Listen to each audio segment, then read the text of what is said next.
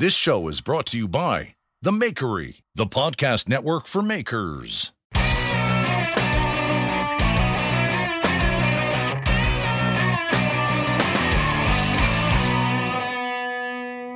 Welcome to the Full Blast Podcast on the Makery Network. I'm Jeff Fader, and let's get into it. My guest today is my good friend, Jesse Savage. You probably know him as a blacksmith, but did you also know that he's a published poet, author? He's a photographer. He is an expert in many things about blacksmithing. He's also one of the instructors at the Center for Metal Arts. He's also, with his wife, Carrie, they are members of the Modern Forge team, an award-winning blacksmithing team that I'm lucky to be on, founded by Cliff Dufton and John Ariani, a.k.a. Genghis John. Well, he wants to be called... How much fun was that interview? His interview is hysterical. Oh, my God. John I couldn't believe it. It was like... what was the 1970s movie about the kid that got like taken prisoner in a foreign country? Oh, and then was Midnight Run, Midnight Express. Midnight Express. I heard that interview and I was so freaked out, and I watched that movie that night. Then I texted him in the morning. I was like, "That was the craziest story, John." He goes, "I didn't even tell you about Prague," and I was like, "Oh my God." Do you know that when after we were done, he's like, "Next time I come on, I got to tell you about Prague." I want to hear that story, but I want to hear it in person from him. Yeah. Well, that's, we're fortunate enough that we get to do hammer-ins with John and Cliff and Dave, and we get to hear these crazy stories. Like, you were there on episode, I don't know, it was the second episode or something like that. Was it episode 2? Episode 1? I told the story about Dave Cardilla, Damascus Dave's crazy, like, mobster biker story. He told that to us. And was that the most fascinating story you'd ever heard out of his mouth? We all sat with our mouths wide open. Like, it didn't even seem like Dave. I was like, really? Is he making it up? You couldn't make it. Was too crazy to make up. The way he was telling it, we were captivated. It was the most captivating story of all time. And then when he wrote it to me, I was so great. I was just like, dude, you got to give me that story. So he wrote it to me. It was like 6 pages long. But I had to do so much editing because there's a lot of, then I says this, and then it sounded like he was writing it for like a 1930s mobster movie. Then I says to them, I says, it was just like, and I knew what's going on, right? It was an awesome story. The funniest thing about that was like afterwards when we were forging, John pulls this bottle opener he's forging out of the forge, and it's got like this face, and I'm like, what is that? He goes, it's like Dave's friend that shot himself in the head, like, and it had this guy's face blown apart. I was like, oh my God. Jeez Louise. That part I didn't know. Jesus. I tell you what, that's been this podcast in general, I not to mention Jesse's also on the Blacksmith's Pub. I love podcasting and I love doing Knife Talk. But the problem is I get a little bit, we've been doing it for almost, I guess, close to coming up on 2 years now, and every week. And it's been a lot of fun. And we've had a lot of laughs, and I've learned a ton just by talking to Craig and Mareko. And we're going to have some guests coming up pretty soon that's going to be like a little bit of a mind blower. But the funny thing is like, I get so tired about talking about knives. It's like... yeah, scratch patterns, and it gets not mind numbing, and so when I started to do this, I wanted to have my friends on and just talk about what they do. But I don't need to know about like your bandsaws. I don't need to know about your forging presses. I just want to kind of like have these conversations like we're just kind of chilling out and telling these kind of random crazy stories. So it's been a lot of fun. Yeah, I have enjoyed Knife Talk a lot. It is a lot of work because like we've done the Blacksmith Pub, Rick and I, for like, I think this is our like 4th year, and we had a little podcast before that with 10 episodes that didn't pan out, but we've been doing it quite a while, and it's when we first started doing it, we started doing it kind of basically because Victoria Patty was doing Blacksmith the Radio, which she's really not doing anymore. But I wish she would get back with it, but. It is amazing, like interviewing people and trying to set up times and like trying to get like, 3 of us on the same page at the same time it's so difficult, and it takes time. It's a lot of fun, and it is rewarding, and I am always surprised at how many people reach out in regards to Knife Talk and stuff like that. And I know you feel the same way, because I hear we have the same. The people who listen to Knife Talk also listen to Blacksmith's Pub, so there's a lot of crossover, and it's always fun to kind of hear that. But the Full Blast podcast has been like this. I've just wanted to be very like when Craig and I were kind of talking about doing this podcasting network, and I kind of like pushed him into doing it. I was like, he's like, well, what's your podcast going to be about? I'm like, I don't know. I just want to kind of shoot the shit with my friends, and maybe something will be good, maybe something will be not so good. The funny part is like, we talked to the story with John Ariani of him in India was like I had my stomach hurt from that, because the thought of being detained by like a potentially corrupt policeman in India with drugs on you and just stuff like weed and stuff like that. It's just like it's the worst thing. It's the worst thing. I have such a fear of authority, so it's like the worst thing I could think of. So that was so much fun. But then in the last episode, I interviewed Quentin Milton, and it was like a serious interview. Like there wasn't any fooling around as far as I was concerned, for a couple of reasons. This is because he and I know each other, but we haven't had long conversations. I don't know him like I know you or John. Right. So the other thing is like, he's a serious guy, and he's an ordained minister, and he's got a very, he's very close to his community, his family. Some of the questions I get from our listeners are like, would you rather have penises for fingers or sausages for fingers? I can't ask an ordained minister a question like that. It's just like, so the funny thing was, I was really working hard on that, making it, interesting, and I really wanted to give him something great. And then at the end, it was, shorter than some of them. it was like an hour and 20 minutes or something like that. And he texted me, he's like, were there any other questions you wanted to ask? And I was just like, yeah, they kind of weren't germane to the kind of person that you are. He's like, so then I got on the phone with him. He's like, yeah, what kind of questions do people want to ask me that you didn't ask? And I said, well, a lot of it was about your penis. And he was just like, I'm glad you didn't ask me those questions. I'm like, yeah, I know what I'm doing. I know what I'm doing. Yeah. It was like, you want to have penis fingers or something like that. It's like, you can't do that to a serious guy that you respect. Yeah, that's hysterical. But it was exhausting. So now today we're gonna fool around a little bit. So I had a question for you, and one of the things that's all of our blacksmithing friends, we all have kind of similar backgrounds, a little bit different, but one of the things about you, and of all of my friends, you and I are very close in age. We're like a month or two apart. Yeah, we are like a month and a half apart, right? You've always been fascinated with history, and even like I asked you to send me some pictures for the cover, and I'm gonna put them up. I feel like history has been such an important part of your life. Yeah, maybe.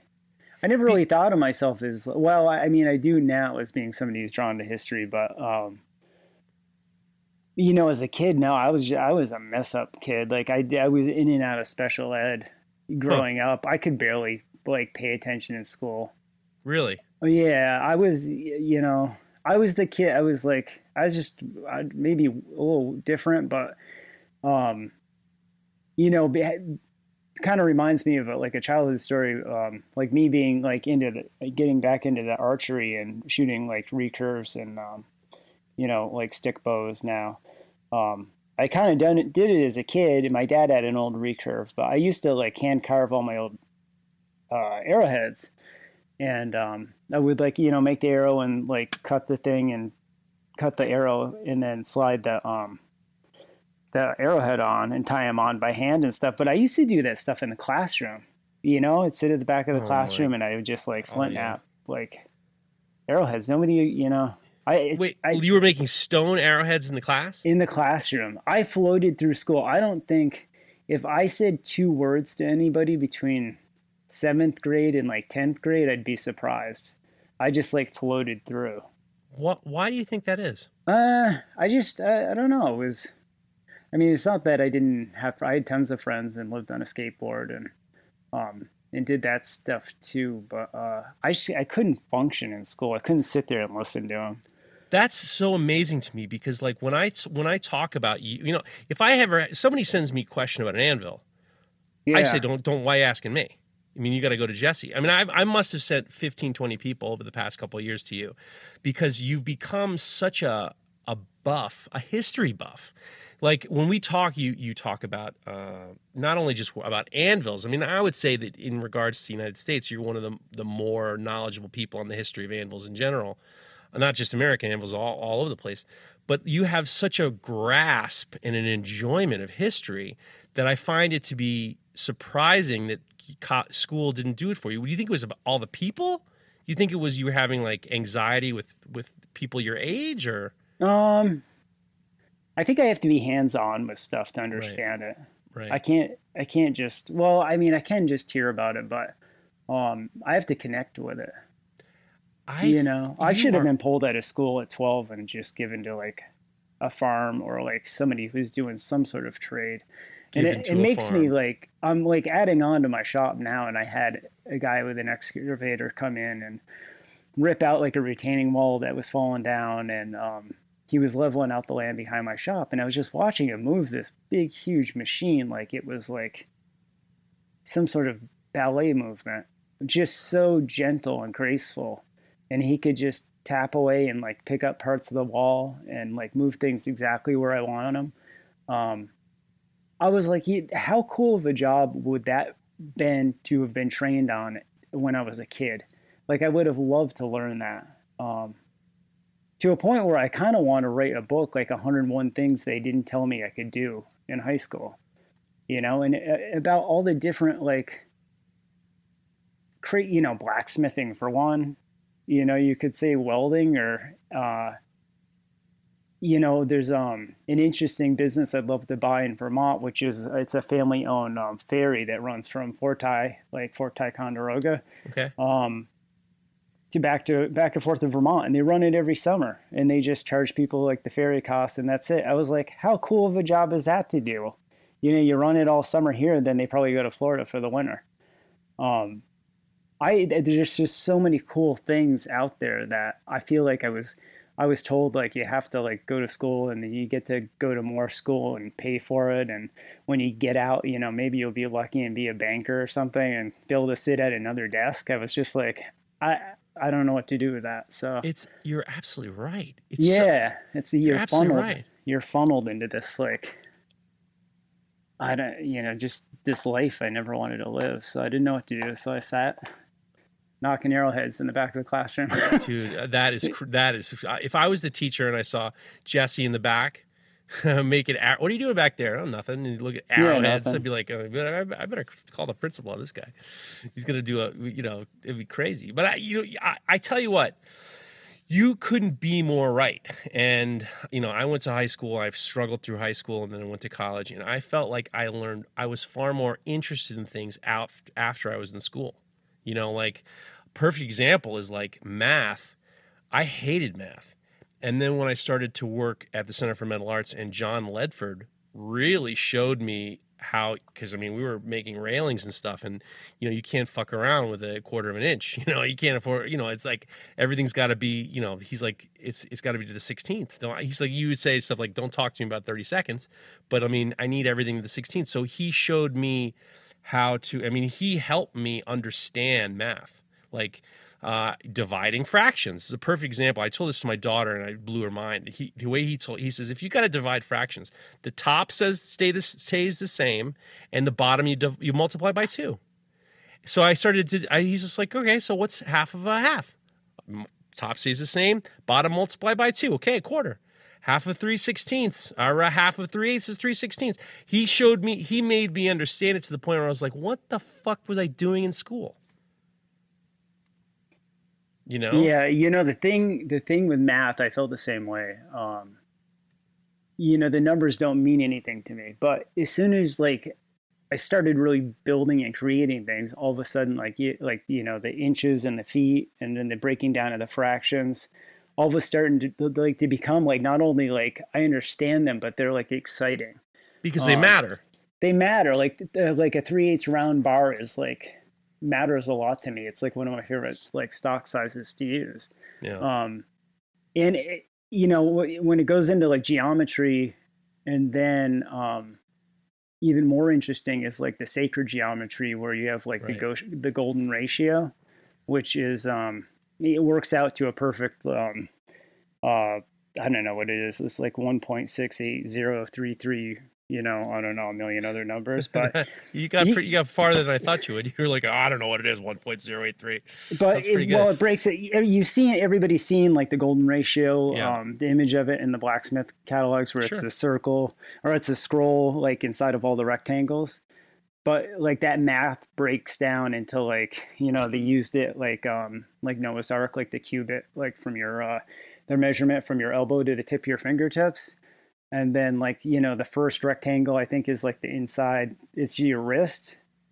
And then, it breaks it down off of that. But they basically say that, the pyramids were built off of that mathematical equation.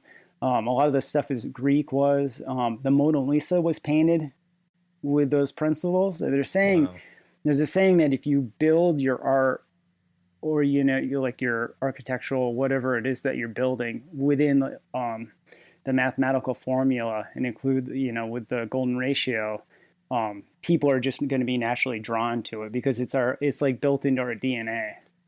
I love that. And the first time I ever heard of that was with Uri Hoffe. He was obsessed with the Fibonacci sequences, the golden proportions. He was using we forged dividers and we were using golden proportions. And I was trying to find, I think that, you know what they do? They have something for the golden proportions for people who fix people's eyebrows. Did you know that? Like, really? Yeah. So there's this way there. I guess there's this like measurement, like, because I was looking to see if there was like a golden proportion, like, stretching caliper, and when you looked up on one of these websites, it comes up for like people who are like, doing people's eyebrows, like whatever, waxing people's eyebrows.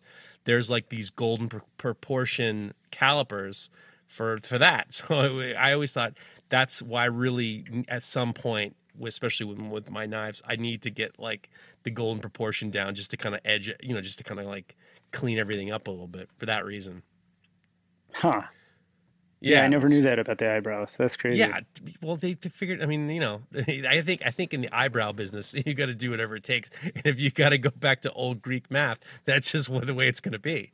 Yeah, that's crazy. That job should go in the book. 101 things they never told you could do. Now, that brings me to something very interesting about you that I don't think a lot of people know is that you are a published author. I mean, you were very heavily influenced, and you were a poet.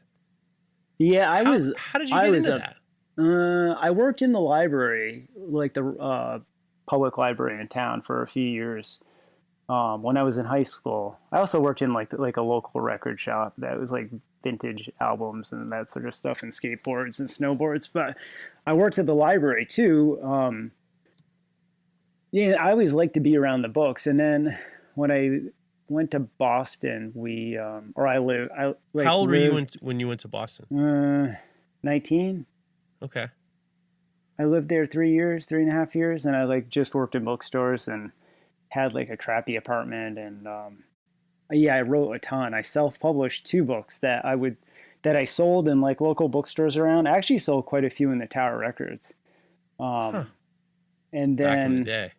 Yeah, this is before people were really doing self-publishing. I mean, it's pretty common now, but back then, like, the first one I did was because my roommate at the time was going to, I think it was the Art Institute of Boston, and he did it as like a school project.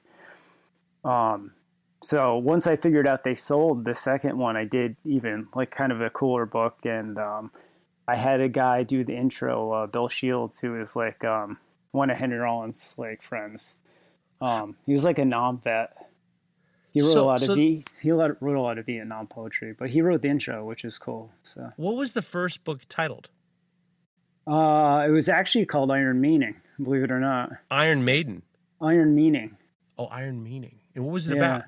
What was the guideline? It was just about being 18, 19 and hating the universe. You know what I mean? It was like that age. That age is just, it's awful. Like you're transition. I wouldn't go back to 18, 19, 20, 21, 22, 23. Those are awful years.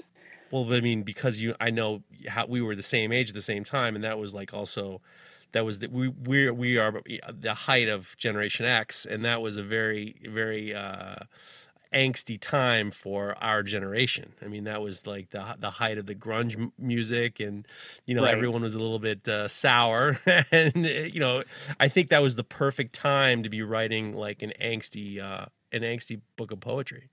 Yeah, it was pretty cool. I did a lot of chat books that were more fun, and I would do collaborations with other Boston writers, and we would do, multiple authors and stuff, and put them together and sell them as like little chat books at the local. What's a chat book? It's like a staple bound book. So you'd print it, and then you get like one of those long staplers and staple them together. And you can fold them up with different type paper stock, so you have like like a heavier cover, and then the first page is like a heavier cloth, and we do really neat things with them. Like artistically, they were like, we really thought about how they were laid out too. But they were fun to do. But like on top of that, I did submit like daily like tons and tons of poetry to different literary magazines around the country, around the world. And I was published and paid for a few things, but I probably sent out 500 things and had like 4 or 5 things accepted. Well, but what got you into poetry, of all things? I mean, like it's my attention span. Like I loved reading Lord Byron, like his like kind of like his obsession with women, and his words were like just it was like some of his poetry is kind of long, but like the sentences are really short, to a point where you can kind of even read half of it and get the gist of. I guess it's just a vehicle to get somewhere really fast, and the whole story in 5 minutes. It's versus reading a whole novel. But it's so difficult. Poetry is so. When I was in college, I hated poetry because I had a friend who was a poet, and he was insufferable. And it was just like, he kind of like in a small liberal arts school in Ohio, all of a sudden, some jackass from Cleveland is now like, thinks he's like a hipster from Brooklyn. You don't have you don't have a whole lot of competition. You're a big fish in a small pond. And It was always very obnoxious to me. But, later, and then I met other poets, and I knew a art dealer who was a poet who was just once again insufferable. But now that I think about it, and later in life, poetry to me has always been about editing. It's about, it's a fascinating. It's almost, to me, it's like harder than like just writing a book, because you're constantly trying to edit yourself to be the most concentrated form of getting out what you're trying to say. Yeah, in a way. So I don't think it's as frivolous as it sounds. You can make a little joke, or make, you can, you have certain way meters and all the ways in which you can speak, but ultimately it's this very, very concentrated form of telling a story. Yeah. Obviously it's, there's so many different styles of poetry too, and different prose, and, just people's lives being different. I think there's really amazing stuff, but working in like the bookstores and the libraries and stuff, I was able to read pretty much everything for free. So, and the Boston Public Library was unbelievable. I used to spend like my lunch hour there. There was so much free information, Crazy. You were a sponge for information, but you had to have it on your own terms. Yeah, I did. I couldn't have gone to school. I did kind of fail out of college 3 times. Like 3 times. I would try and go for a semester and like make it 3/4 of the way through the class, and then like just be like, like I don't want to. I just can't do it. I can't sit there. I can't be there at 7 a.m. Like I just like, and what for? What am I going to get at the end of it? Like I don't want the job they're offering. Yeah, it's hard. The whole school system is tough in that situation, because they're not really like, it's too difficult to just take a kid and say, this is what you are going to be best in, or here's some options.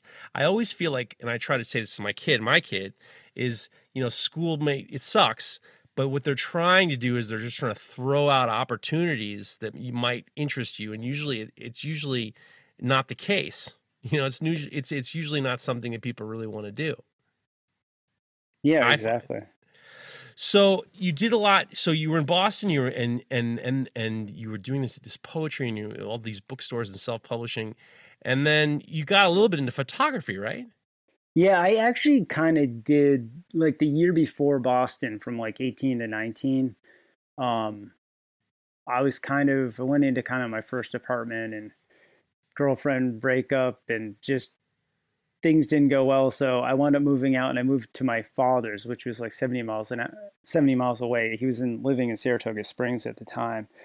And I moved into like his basement, not knowing what to do. And luckily he found a really cool job, um, just kind of by word of mouth. But um, a friend of his basically had, her husband was a photographer and shot ballets, black and white. And we would, so I went there, he hired me, not knowing anything. And we would go do these shoots, which was cool. I mean, he'd just yell at me to like for different lenses, and I would run back and forth to different equipment.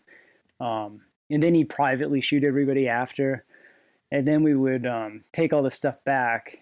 And I did like all his developing and printing of the black and white stuff. He did some slideshow stuff too that he had developed somewhere else. But I did all his black and white stuff, and it was like I'd sit in front of like an enlarger and all the chemicals for 8 hours a day, just doing like all the printing, because there'd be like 100 of the girls, so you'd print all these ballet shots. And then the ones where like if a girl was like a little bit heavy set, or like something was different, or if like the lighting was off, or something off with the photograph that you felt like you needed to change it, we would paint it out with black ink and blend it with this photograph ink. So that was the original photoshopping. Yeah, basically. Yeah, it was really interesting how you could like enhance things, or reduce things just by that. But that was a lot of fun, and I wound up setting up my own darkroom. I actually, like, my mom's friend had an enlarger that she didn't use, and she gave it to me, and I still have it actually. But I had a dark room at my dad's place, and then we had one in the city. And I used to sneak in with my friend that went to visit our school in Boston there. We'd go in because he was a student. So I would go in with him and use the dark room there too. They had this huge dark room. And I did stuff in Boston, but not as much. But I did do art shows. Like, I showed some of my photography around in a few galleries. I actually would do different things. Like, I would do stencil cutouts and like layering of photos. So I would print photo after photo with shooting through different stencils. So you start to get like different patterns, and like you start blending images. You have to like kind of shoot everything like under exposure, and then because you're shooting so much light at it. And then, so I showed some of that stuff, which was kind of cool, but it didn't really go anywhere. I didn't really sell anything, but I did include it in my first book. I put in a lot of my photographs. That's very interesting, because photography has always been one of those things that, I mean, when I was in college and we had, art majors, photography was part of being an art major. And to me, it was always interesting because, when you're making a painting, you have the canvas and you are kind of creating the image that you're trying to, you see, or that you're making the sculpture, you're controlling the materials in order to make what you're making. But photographer, it's literally capturing an image. So, but it's one of those things that in regards to time. Time is all of a sudden is a major part of the study, not just the whatever you're taking a picture of. You're capturing this moment in time. And I always am interested in photographers because it's like you kind of don't want a piece of it, but it is your vision to capture it. And it's always been something interesting. And I actually have thought about you in regards to photography and your writing and your poetry, and also your history, your fascination with history, especially not just anvils and blacksmithing, but your own family. I feel like And also, not to mention, when you sent me the pictures of you when you were a kid, there were these moments that I noticed about you. There's one where you're sitting on this vintage motorcycle and you have the white t-shirt on and your hair slicked back, and I mean, if you told me it was from the 1950s, I'd believe you. It was this very like quintessential slicked back motorcyclist. And now when I know you and we hang out and you got this big mustache and you like really kind of like turned into this like, this 1800s blacksmith and stuff like that. I always feel like you're like a man out of time, Yeah, maybe, but I would rather have the pompadour back and hair on top of my head. For some reason, I lost all my hair and it went to my upper lip. I'm telling you that. I'm telling you this. You were a beautiful man. I mean, you're still a beautiful man, but I mean, like, I'm going to post those pictures that you sent me because there's one of them. They're kind of goofy, but yeah. There's one of them, and I'm going to put it in. If you follow Full Blast Podcast on Instagram, you'll see it. You look like this young. You have long hair, and you have your eyebrows are a little bit like up a little bit, and you got like this kind of like heartthrob from what are those the Twilight movies, like you're about to turn into a werewolf or something like that. Oh, you're Jesus. Like beautiful werewolf, and then there's you've gone through these transformations, and I'm just wondering how time is this huge factor in your life. Yeah, maybe. I don't know. I think I've just done different things. Like you certainly have. I mean, just the tracking of your own family. I mean, yeah, the family history stuff I'm like super passionate about. Well, let's hear a little bit about it. What's the farthest back you know of the Savage family? Yeah, the Savages are pretty cool, and they're somewhat of a new. I mean, there's a million roads to go with genealogy, and you can pick the family line you like. And go with that. But usually, I mean, you get really attached to people and stories. Lately I've been into like the Scottish stuff in my mom's side and the Smith family, which has been really cool because they're pretty wealthy. So, there's a lot of, and my great grandmother lived till she was 98. And I got to like personally hear a lot of the stories, so that bridged me to like that generation, and I feel really close with a lot of them, even though I didn't meet them, just because I heard so many of the stories, and I have so much of their furniture and books and stuff. But with the Savages is really weird. So my father's He did rehabilitation of like kids with brain injuries. He did a lot of military stuff. He's kind of a big shot in that world. He started like the National Head Injury Foundation, and he spoke in front of the UN like more than once. He's put on meetings at the Vatican and rented out the place and had like a dinner with the mayor of Rome. Like he's done like crazy stuff in that world. Wait, was he a doctor or did he? He's a doctor of education, actually, but he got into it from working when he was younger in special ed to like a local kid who was actually my wife's cousin, Lenny Burke, having an injury on a basketball court, and he helped rehabilitate this young kid and him. Using what kind of like special techniques or something that he figured out himself, or? Yeah, just therapy and stuff, and developing systems and like how to treat this stuff.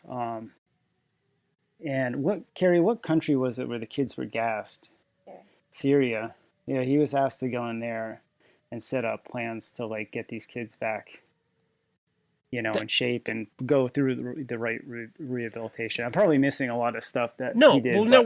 I need to keep talking about your dad, because nowadays head injuries are like the number one, almost a giant story in regards to professional sports. Not to mention childhood sports. He's the one that put that through. He wrote the legislation and started the whole like the girl, like what's the pink girl movement, Carrie? Pink concussions. He wrote a bill that he was trying to push through Congress for the vets coming home from Afghanistan and Iraq, that just showing that like your brain really develops. It really doesn't stop developing until you're like 26. So he wanted to classify these guys still as children so that they got like the healthcare that they really deserved and needed. And I think my grandfather was a lieutenant colonel. He's a full-time military guy. So my dad grew up going from military base to military base. And, you know, he never served in Vietnam, and I think he always wanted to give back. So he tried to do quite a bit for the military. So I mean, he did a lot of stuff with like Native Americans and working on reservations. And I remember when I lived with him when I was like, you know, 18, 19 in Saratoga, he would like fly into New York City at like, you know, 4 a.m. and take like gypsy cabs to like these places where this kid got caught, you know, with a 9mm and like a gunshot, you know, thing. And he would go into these bad neighborhoods to evaluate these kids, and never for any money, just because he cared about the people. That's unbelievable. Yeah, well, it was really cool. He was running a hospital in New York State at the time, and he wound up running a couple in England. And he ended up running another one in Saratoga, in New Jersey for a while, and then he went on his own and just did like, kind of retired out doing consulting work. So what does he do? So he's retired now? Yeah, he's retired out now. I mean, he still does stuff for people, you know, one-on-one, not really. He's kind of replaced himself and trained up people to kind of take over what he did.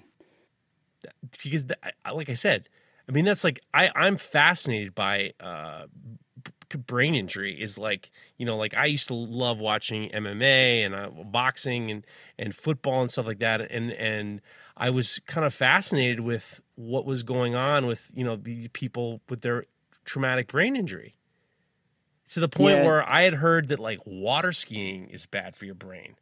Like your brains, if you're like slapping around on the water, you know, your brains are going to smash up on the inside of your skull. Right. Jeez, he must have been super busy. He was crazy. I didn't see him for like most of my life, you know, until he retired. But do you think that was hard on you? Yeah, in a way it was. He's probably one of the most giving people I met, but he's pretty demanding too. Right. So, but especially growing up and your father's helping all these kids and stuff like that, and you're just like, what the hell's going on from me? I didn't see him. My parents divorced when I was younger, and he kind of moved out, and you know, I think he logged like, I don't know how many million miles in airplanes, you know, over the years, but he's like spoken in every state in the country, you know, more than once. It's like it's all I could do was work. Did he write any books? Yeah.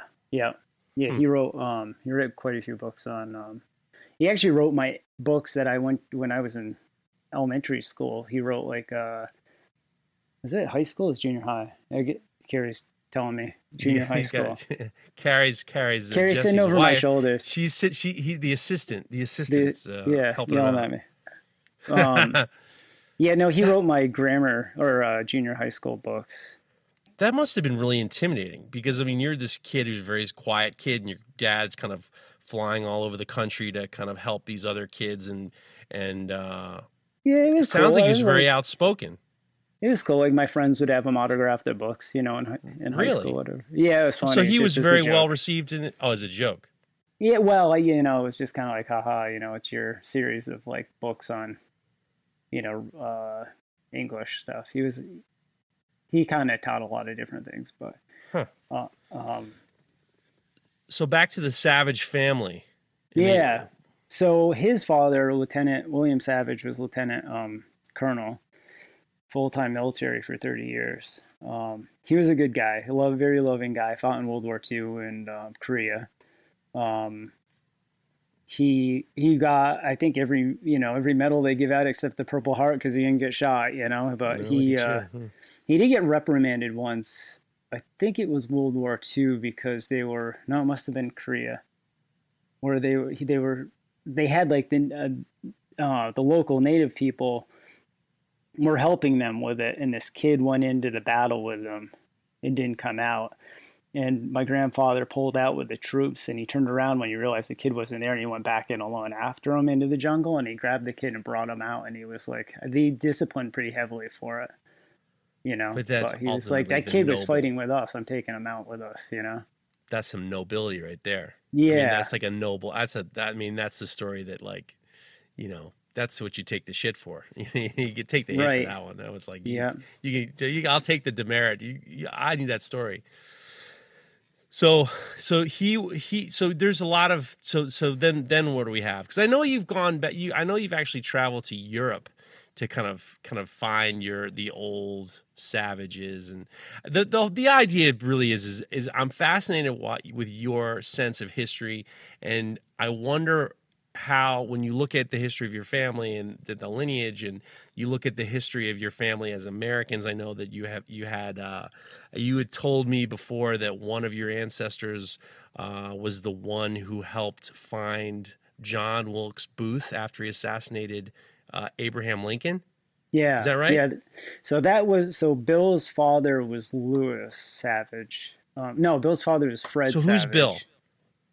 Bill is my father's father. Okay, so your grandfather is Bill. Yeah. His father was Fred, who was master carpenter, handmade sailboats, actually. But Fred was, this is the reason I always had a problem with the genealogy on the Savage side, is Fred was given away basically as a kid to the farms because his mother died. We knew something happened to the father, but we didn't know what. All the kids, there was like 7 of them, were just given away to all the local farms. And he was kind of mistreated by the farm, overworked, slept in the barn. Yeah. Right. He was born in 1874, so I imagine growing up in that time period on the farms, kind of tough time period. Sure. So he really never knew much about his family. He did reconnect with one brother. They did go try to track down other siblings, but they didn't really want to acknowledge that they were ever part of the family. Luckily, Bill and his brother, the 2 youngest, didn't really remember their parents, so it was less traumatic for them. I think the older kids that remembered having the family and then being torn apart, it was really traumatic for. Ugh. They didn't want to go back to it, And some of them even changed their name from Savage to whatever farm they went with. So that made the genealogy really tough. I wound up being kind of cold called by 2 different cousins. And they said, yeah, you're our cousin, like Lewis. Wait, strange people called you up to say that you're related to them? Yeah. And they sent me the paperwork, and I was like, okay, now it's starting to add up. They basically made the link, and they found out who Lewis's parents were and what happened to him. Because we didn't know. We just knew the mother died, the kids got sent to the farm, something happened to the father. We heard something about being kicked by a horse, but that's all we knew. It turns out that Lewis was from Plattsburgh, New York. He was born in 1844, and he signed up to join the 16th Cavalry Company A with his cousin Abraham Snee. And him and Snee served around Washington, D.C., and they were the guys that chased the white ghost, Mosby. I can't think of his first name. Mosby was basically the Confederate general that was trying to hunt down, probably really kill Lincoln. But they had these guys, the 16th Cavalry, there to guard the city, and they fought back and forth with him, and he literally brought them hell. But they did a good job at holding them back. The interesting thing is, after the Civil War, and after once Ulysses S. Grant became president, he wound up sitting down and having dinner quite often with General Lee and Mosby. The thing about the Civil War that I find really interesting is that's the reason Grant did so well, is all these guys went to West Point together. All the generals, Confederate and the Union guys. Right. So Grant knew what these guys were doing. He served in Mexico with General Lee. So the playbook was already written for all of them. He knew how these guys thought. It was the way. Besides everybody says the numbers, the Union soldiers, that we outnumbered them, but which we did. But he also knew he knew what they were going to do before they did, you know. Because that was that's the setup. That's what you're taught at West Point is Yeah. everyone's learning the same way of that's why Because it's crazy. He really wasn't the best soldier. Grant wasn't. But anyways, to get back to Lewis, so Lewis was fighting off of that Mosby. I wish I could remember his first name. They used to call him the White Ghost. I'll look it up. Keep going. So, anyways, it's Lincoln gets assassinated, Right. and they know it's John Wilkes Booth, and Wilkes was he was a theater actor. One of the most famous at the time. At the time, Like- he was huge. Yeah. I mean, like Brad Pitt. You know, you name that the biggest, most famous actor in the United States, and that's John Wilkes Booth. Right.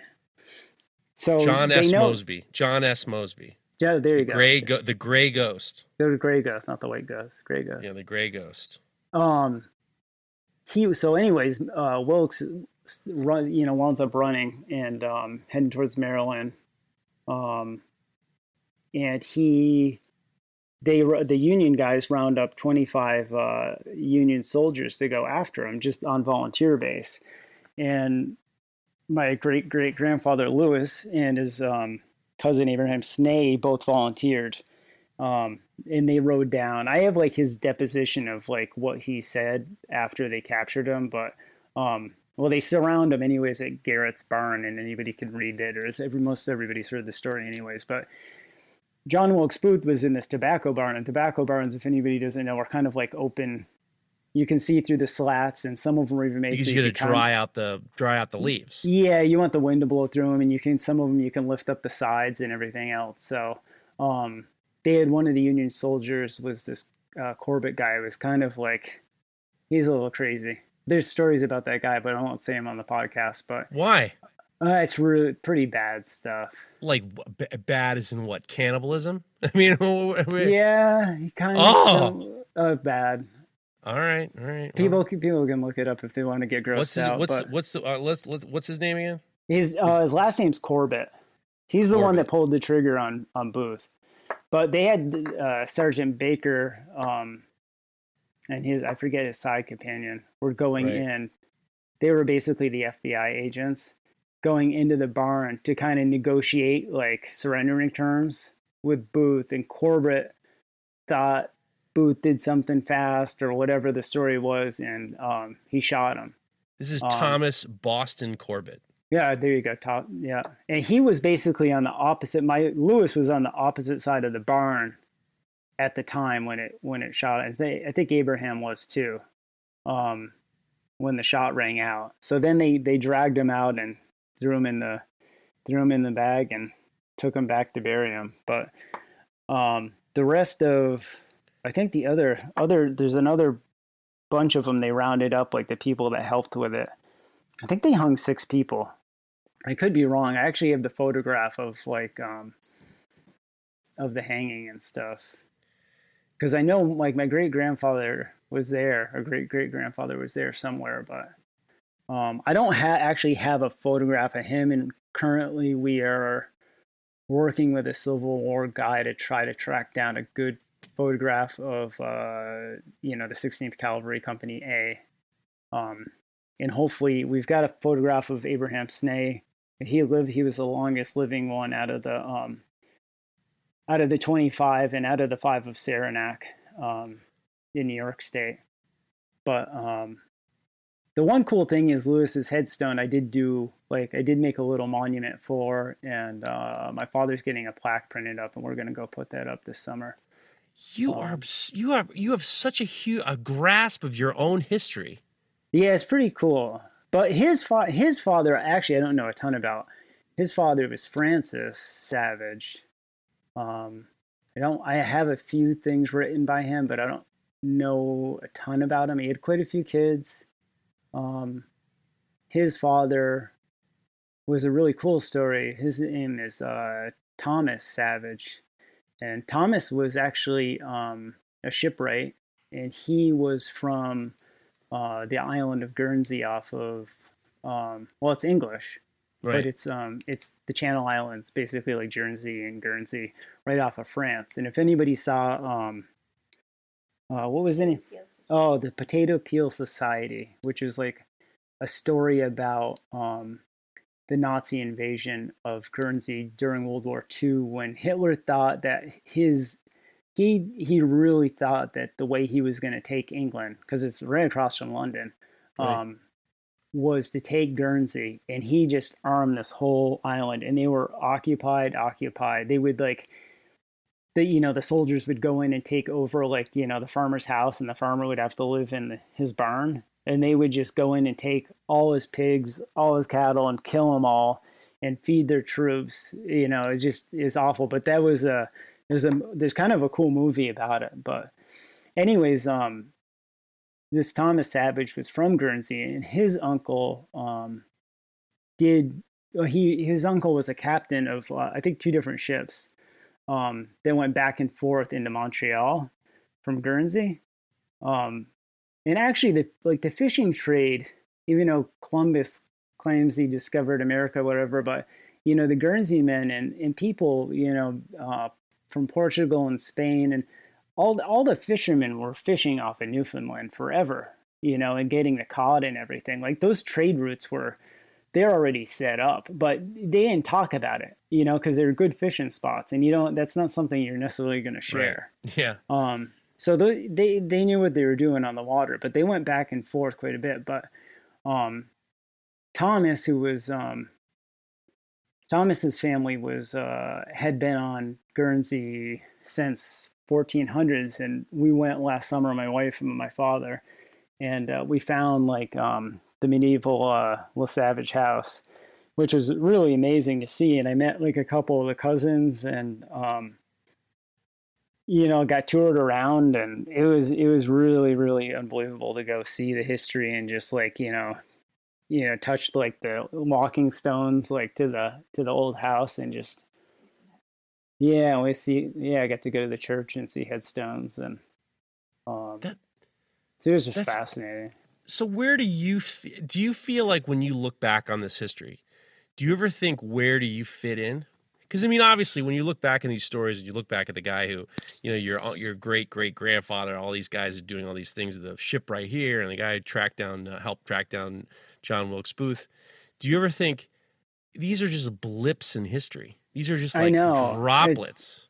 It can become overwhelming. It's so shocking to me, and how easily we're all forgotten. Like most people only know within like 3-4 generations. Most people, if I said, can name me, like your great grandparents, like how many people could get through all of them? A lot of people, they don't know. And it's really easy to have stuff just lost, and it's really easy to have, an alcoholic father that disappears early on, or, an accident that that's very common, where somebody gets a parent gets taken out, or it's amazing how much like history and stories of families that have great stories. That's the cool thing about genealogy, is I've bumped into so many amazing stories that I'd be like, I mean, I don't know how many times Carrie and I have almost been in tears, like in like a town clerk's office, when like you're just reading like the death record of all their kids that these parents survived, and you're like, this is like, I can't imagine. Like they lost more than half their kids. It's just amazing how resilient and strong people are. And as you dig those lines up, you really start to dig out the stories, and reading the obituaries. And then I don't know, like one example of like the trippy stuff that happened to me doing this stuff is, I was like, my mom's side, like her great grandfather, my great grandfather, owned at the time like the biggest granite quarry in the world, and he kind of worked his way up from being nothing. Canada farmer. His parents came over from Scotland, and he just an amazing man. Had an interest in learning to cut granite and wound up rising up through the ranks and taking over the quarry and running it. And he died kind of young, but he died kind of because of from breathing in a lot of the granite dust and stuff, which a lot of those guys did. It's like silicosis or something. Yeah. So something similar. I was in this antique shop last summer, up in the town where the quarry is. The quarry is pretty cool. It's still there. I'm kind of friends with the owners of it. And they gave me like a free tour of the place and showed me the different stuff they've changed. On the backs of your grandfather. I mean, they should. Yeah, I mean, they should do a little bit more than a free. If they charge you for the tour, they're scum. No, they weren't. No, they gave me a bunch of stuff and toured me around. It's very nice. So I'm in this antique shop, like in that same town, and looking to like they're a wealthy family. Like we have a lot of the stuff they had, but also when he died, my great grandmother sold like the rest of the interest in the company to his brother, and they ran it for quite a few years. But she took her 2 young girls and moved to Boston with them. So they auctioned off the contents of the house. They had they also had a farmhouse that was run by other people, but they auctioned that off, and they had a camp on like a local lake, and they sold that off. And he did have interest in actually the business is still in business. It's Montreal marble and granite company, right? And it's still owned by the Smith family up there. But she sold the interest in that off too.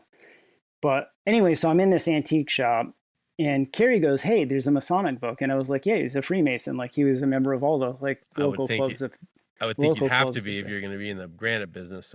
Yeah, I would think so. And yeah, in Barrie, Vermont, it's all there's like a Masonic lodge in every corner. But so I'm flipping through all the photos of all these guys from like the 1900s, and the antique guy's like, "What are you looking for in that book?" And I'm like, "I'm looking for." He goes, "Why don't you just buy it?" And I was like, "I tell you what, I'll buy it. I'll buy it if the picture of my great grandfather's in it." And he goes, "Well, who is it?" And I go, "Like, it was Johnny Smith. Like he owned Rock of Ages. He owned the quarry." And the guy just about sat down. He goes, "Are you kidding me?" And I go, "Yeah." He goes, "I owned his house for like 40 years, like whatever." He goes, I had your great grandmother up and showed it to her, and she gave him a history of it because it's owned by one family in between. But he took it over after, and he had all this stuff from the house. I mean, not big deal stuff. Like he had like a sink from the barn.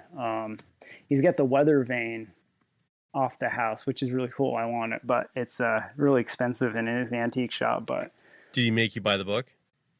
Yeah, I bought the book. Yeah, because I found you the book. Yeah, I found his picture in it, and I found there was also a picture of his brothers in it, and there was also a picture of my great grandmother's brother who actually built his house, who I never had a picture of. So that was really cool to find. So yeah, sorry, go ahead, keep going. No, I only wanted a story with it. So yeah, I go back up this summer to like collect, because he's been digging around and finding more stuff from the house. So he just gave me a bunch of stuff from the house. And when I walked in there, the guy that came in right behind me was the guy. The antique dealer almost fell down again. He goes, "You know who just walked in behind you?" He goes, "It's like the great grandson of the second owner of the house." And I was like, "Are you serious? Like, how surreal is that?" What kind of fucking crazy place is you walking into? I was like, "Hey, look at you know who that is? That's the guy that was the cab driver who brought your mother to the hospital." Yeah, I thought it was so cool. So anyways, it was cool to meet, everybody, and,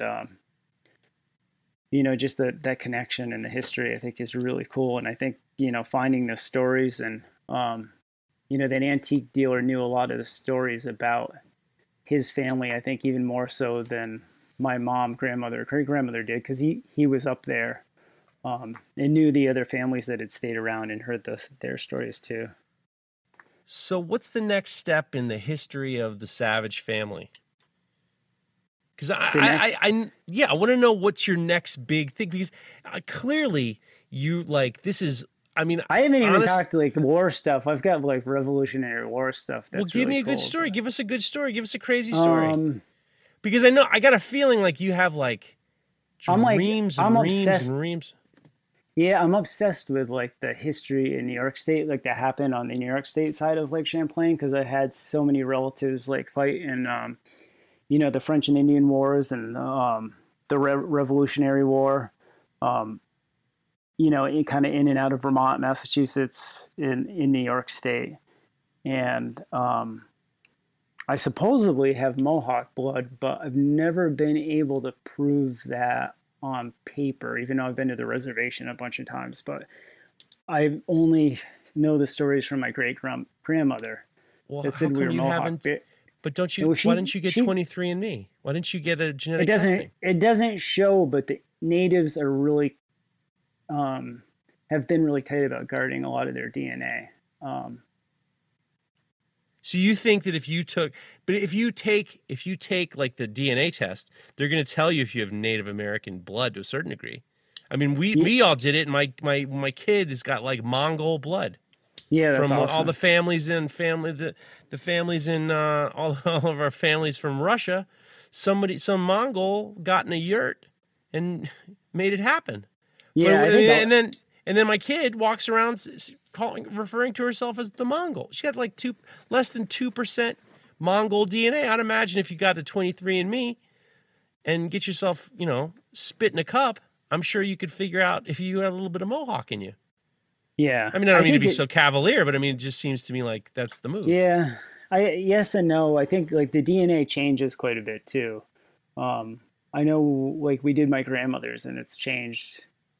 I don't know how many emails I've got where it's been like, she's been like Viking to like, Italian to all of a sudden 100% French to not French at all of a sudden like a UK. Oh, so you think so that like it's a as their situation. information is grown, as they're gathering their DNA bank. So I don't think we have a full picture yet of what it is they're looking at. I think we will, but I don't think it's happened yet. What we did in our families, my wife got it, I got it, and our daughter got it. So then you can kind of cross-check some things, Yeah, that's because cool. like if you do that, then all of a sudden there's a little bit of cross-reference. The Mongol thing, all of a sudden it skipped to hers, but other than that, we're just like, we're not, somebody, how'd that happen? But she wanted to, I was like, I don't know about this Mongol business. I think it's so deep. I don't know if I even believe it. I said, I don't have it in my blood. And she goes, well, you're not a Mongol. So you wouldn't, know. Well, sometimes you carry things and you drop things too. You don't necessarily show them. All right. It's like, you want a Rev War story? I want you to give me the craziest savage story of all time. I want the number one. This is bananas. Buckle up your seatbelts. His shit's about to get sick. Yeah, I don't know if I have anything that's that good, but all right. Well, give me the number two then. Give me something. I mean, I have the cool the history in New York and like having grandfathers that have fought in all those wars in New York State. I always thought was really cool, and I always liked going and walking into graveyards and going to like Fort Ticonderoga and Fort William Henry and the Crown Point Fort up near Middlebury, Vermont. I just always thought like those places that always mean a lot. I had like Brotherton Seward on my mom's side, like he died like walking from Massachusetts to Fort Ticonderoga there during the Revolutionary War. And Thomas Savage, who came from Guernsey, he fought he came over as a French soldier and fought in the French and Indian Wars and then served under Moses Hazen, who would basically take over Lafayette's army in Washington and Lafayette. I don't know if anybody read like Lafayette's biography, but it's pretty amazing. My listeners don't read. No, well, who knows? But the story of that guy's life was amazing. But yeah, all that history has really meant a lot to me. But I want to know. Go ahead. I was just going to say one cool story was I had on my grandmother's side, my father went to City Hall to pull my grandmother's birth certificate, and I can't remember why.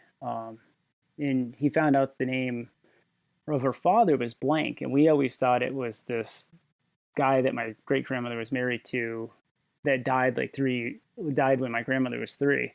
And my great grandmother had passed at the time, and my father went to his great aunt, and she told him, no, it wasn't this guy that she was married to. The real father was this other guy, this last name Butterfly. And last name is Butterfly. Last name was Butterfly. And he was like, oh, really? So we wound up, I did quite a bit of research on it. My grandmother really never wanted to talk about it or acknowledge it. And, we just left it alone. And this woman shows up at my door one day, and she speaks to my wife, and she was the people that used to own my house. Last name was Butterly, which is another weird, unique name. And she goes, we're looking for butterflies, like people with the butterfly name. And Carrie, knowing the story of my family history, was like, oh my God, like my husband's family is butterfly, but he never knew them. Well, she goes, well, my dad was a butterfly, but I never knew him because he died young.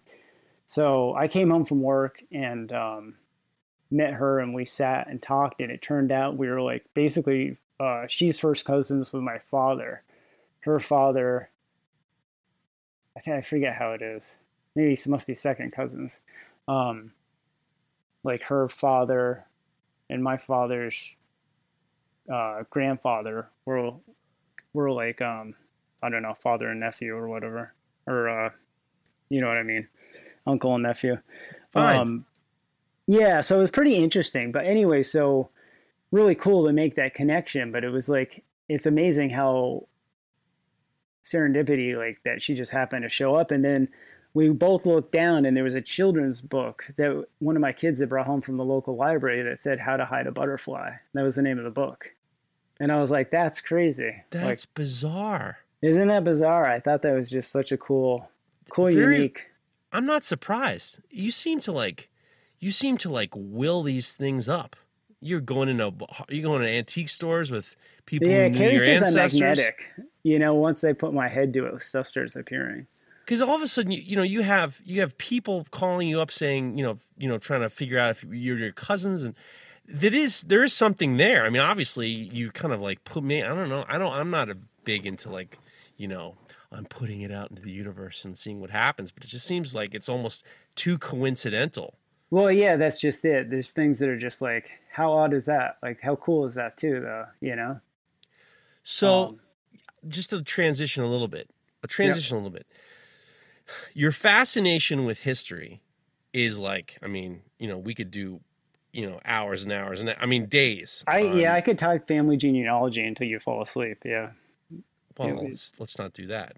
No, but I'm interested in how you have kind of transitioned into blacksmithing as a blacksmith. And it's because, when I first started doing it, it was less old.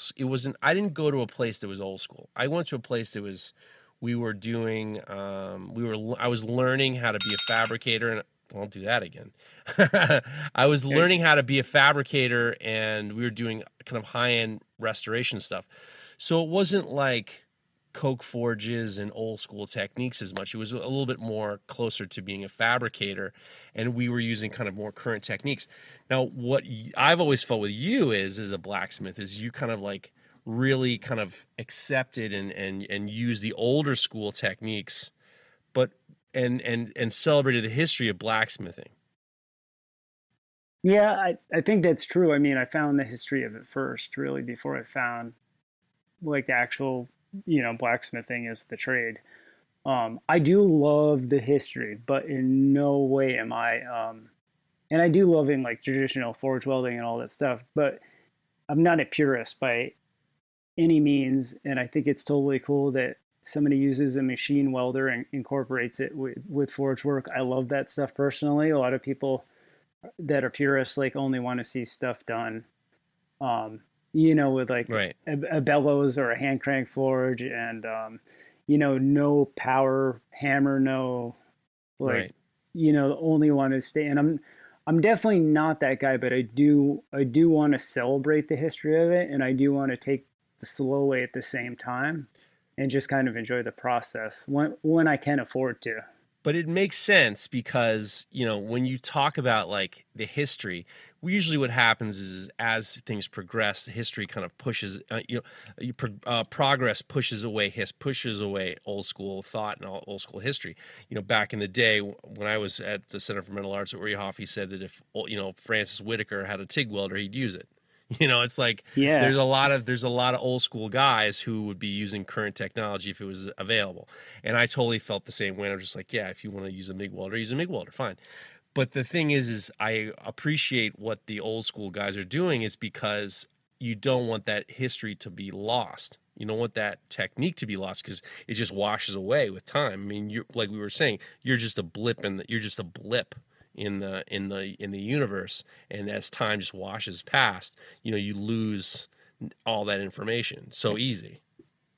Yeah, I used to find it like I even still struggle with now, like stamping my name on anything I made. I'm like, who the hell cares, and who the hell is going to remember me?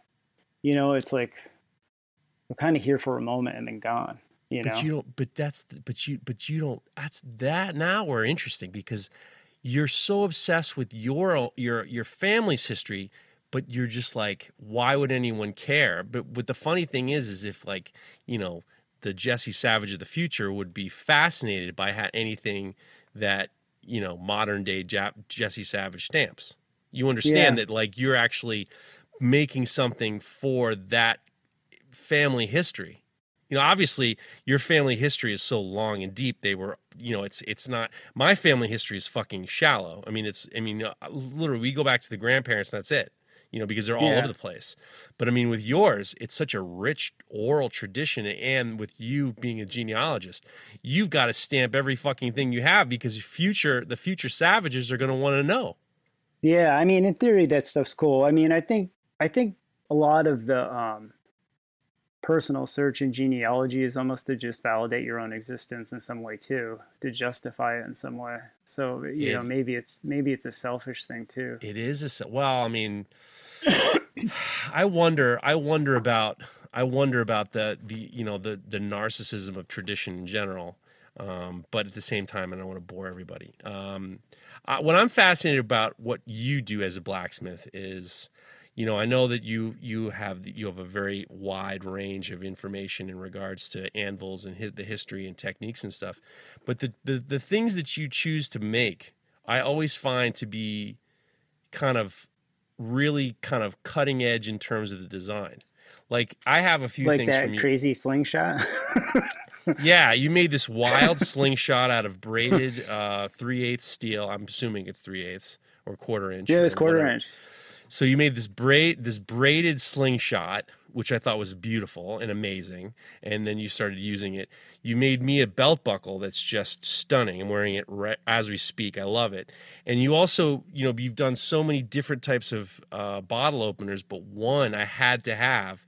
It was almost like a carabiner. It was this design that was just so well executed, but it was just so not from, you know, the past. Like I always feel like you use these techniques and you use this history, and you're not just making it for, you're not just doing this old school stuff. You're doing stuff that's very, very current in your design. Mm-hmm. I just think that you're more innovative than you give yourself credit for. Yeah, maybe. I don't like the slingshot, for example, was like I don't know how to say it. I would like literally sit and think about making it for a year and never do it because I never could come up with a design good enough. So I made myself buy these slingshot bands because I wanted to make a slingshot just so I could like shoot it in the backyard. And then I thought, well, I go, damn, that stupid braided steel handle I've done on fire pokers, like you name it. Like it's a quick handle you can like braid up and weld on anything. And I like it better than like the baskets that you see all the time. Sure. Yeah. So I was like, I could do that. That'd be a cool one, even though it's like simple, but at least it will like put a slingshot in my hand. And then I did it and made it. And I was like, I made a couple of them and I was like, actually, maybe I don't need to overthinking. Maybe I'm thinking too hard about it. Maybe this is all it needs to be. And maybe it's okay that it's just this simple, easy thing. It's tough with like the guys that like, John Cliff, like, Ben Snare, like Fire Forge, like Jake Ferrum, Patrick Quinn, like all these guys that are absolutely amazing blacksmiths, and the work they do just, for me, it can almost ground me to the point that they're just so good at it that I'm like, It's how crippling. do I even like attempt to even do anything? It's just Right. going to be crap. Yeah. Well, but that's the best, because that's how you improve. I mean, you don't want to be you don't want to be the What an best guy in the room. inspiration. Yeah, no, 100%. I totally feel the same way. Like, I just got a hammer from Cliff, and I'm just like, this guy. He's unbelievable. Like, I can never do it. I can't. I'm not going to even. I got all this hammer steel. I'm like, why even bother? I should just give it all to John and Cliff. It's like, what do I even fool around with? I have a couple questions from some of the viewers, from the listeners of the podcast for you directly. Okay. This one comes from Joshua Deaver. What's the biggest aha moment you had in smithing, and how does it translate to your day-to-day practices? So what was the moment in when you started to learn how to forge that really kind of changed the way you like really understood it? I don't know. I've had like a lot of epiphanies forging. I think one thing with forging when I first started was forge welding was like this scary thing that, when I started, like people weren't doing Damascus knives like they are now. It was Right. like a common thing. People doing like a faggot forge where you're just forging a bundle together, which is relatively an easy forge. But in the beginning, like, you didn't see a lot of that stuff. So like a lot of people didn't do it unless you're a really hardcore traditionalist. Right. They would just machine weld it or whatever. You make a set of tongs, like I'll just machine weld on the rings. Why am I going to bother forge welding it? So once I took the time to like teach myself forge welding and realizing that, well, I understand why you can do it with, I can understand you do it with a machine, but the fire's right there. It's already hot. And once I found like one little trick I do welding is usually like when you're doing like a jump weld, a lap weld, like you do your scarves or whatever, or like however you want to do it. Like for a set of tongs. Right. Instead of going that distance from the fire to the anvil, that's where like everything that bad's going to happen. Like the weld's going to be contaminated and it's not going to stick. You're going to lose your heat. You're either going to overburn it or it's like kind of crooked and then you're trying to straighten things, or you don't get enough meat on it and it goes too thin. I wound up doing it, having a little piece of steel in the forge and just pulling like those two pieces right to it. You can actually pinch it together inside the fire, and I've done that a ton. What do you mean? Like a set of tongs and have the weld happen right in the fire. Like why do you? I don't understand. So you're putting them together, and then you're actually using a pair of tongs to hold them in the fire. Well, I'm not sure holding them together. I'm waiting for those two bodies to come to a welding heat separately, and then I'm putting them together in the fire and pinching them with another set of tongs. Okay. And that tack welds it, so you can then continue your weld and then bring it to the anvil and then start to like not only finish that weld but shape that weld. That was kind of like, oh, it just made it easier. Like, why am I running all the way over to the anvil every time? I bet that would help a lot of Damascus guys too. Yeah, well, with Damascus, it's like the weld's basically already happening. Like you could basically make that compression inside the fire to make yourself, feel better. But, like those bodies are basically fused together. I mean, when you pull it out the first time, you can pretty much just smack it on an anvil and it's, you get that tack. But, yeah, you could definitely use if you made like a big set of tongs that you could get a lot of compression out of that covered the whole area, so you could apply like even pressure. That would probably be a good way to do it. But I also use coal. Like a lot of those guys are using gas for forge welding, which is I've done it both ways, and actually the nicest like Damascus I ever made was out of a gas forge. But like that high carbon steel welds is, as people know, at like a lower temperature. So you can get away with kind of doing it in gas, where if you're using mild steel, wrought iron, you've got to have a higher temperature. So I know you can weld in gas with wrought iron and mild steel, but for me, it just seems easier in coal. All right. Stephen I don't know. Brady's got a question for you. What's your Okay. greatest fear, both personal My and professional? What's your greatest fear? greatest fear. That's kind of a funny one. What's your give me one of your what makes you afraid? Um, I don't know. I guess maybe not being able to have the freedom to explore different things, like being creative, like forging, or whether it be just like I bought a wood lathe this past winter. Um, I hope to be able to kind of retire out of all the other things I do in life and like just focus on, building things and selling things. And I kind of hope to have the chance to do it 100% full time at some point. Well, you And have that freedom because unlike other makers, you have a job, you have a regular job, and then that regular job allows you to, when you go in the shop, you have a little bit more freedom in terms of what you can do and what you want to do. yeah, I've been told that by quite a few people that do it full time, and they're like, "Look, you really have more free time to play around than I do." You Right? know, No, um, 100%. yeah. I mean, I get that too, and I can afford to bankroll myself too. And um, to a point with it. So I think that a lot of makers, they'll take a class or they'll learn something or they'll just do something on the weekend or someone's away and they just decide to make a hammer. Like I've been in that direction. And then all of a sudden they're just like, this is so much fun. I want to do this all the time. I want to do this as my job. I want to make this a business. And I don't think that they realize that sometimes the thing that you love, that you think you're going to keep loving, you might fall out of love with. oh yeah, 100%. I mean, I have done that with the blacksmithing stuff to the point where when I was doing a lot of wholesale stuff and just saying yes to everything that was asked, that I got definitely my wife and I in over our heads as far as like what our time capacity was that we had time for, with the kids and the house and the dog and both of us working too. But it's kind of hard to say no to money, Especially, yeah, no, but you don't want to let people down either. Like I had relationships with some of these business owners, right.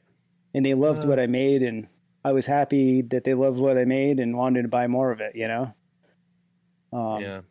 But I scaled back out of a lot of that stuff just because it started to really tax me. That's the hardest part. That's the unknown quantity. That's the quandary that you learn when you get into it, because all of a sudden it's like, you can make, let's say you make 10 bottle openers a day and you're pretty pumped about it. You're like, I can make a business out of it. And all of a sudden you're only making money when you have to do 100 bottle openers a day. So Right. that scalability of it makes it just, this pleasure into a disaster. Yeah, for sure. I mean, for me personally, when I started making knives, it was fun and I thought I could make money and I really wanted it to be a business. I mean, on my free time, do I want to make a knife? No.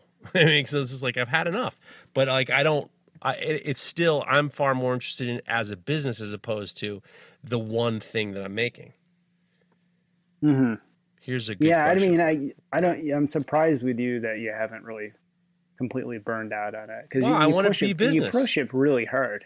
I want to be a business though. Like to Yeah, I me, know. I it's know. far more interesting. For me, this is a question of like, can I be, my father was very successful. My grandfather was very successful. I want to be able to have a business that supports my family. I'm not going to work in a restaurant. Like those days are over. That was a Mm-hmm. huge that sidestep for me was a huge mistake because I had gotten in there thinking that it was going to be a safe bet for me if the sculpture thing didn't work out.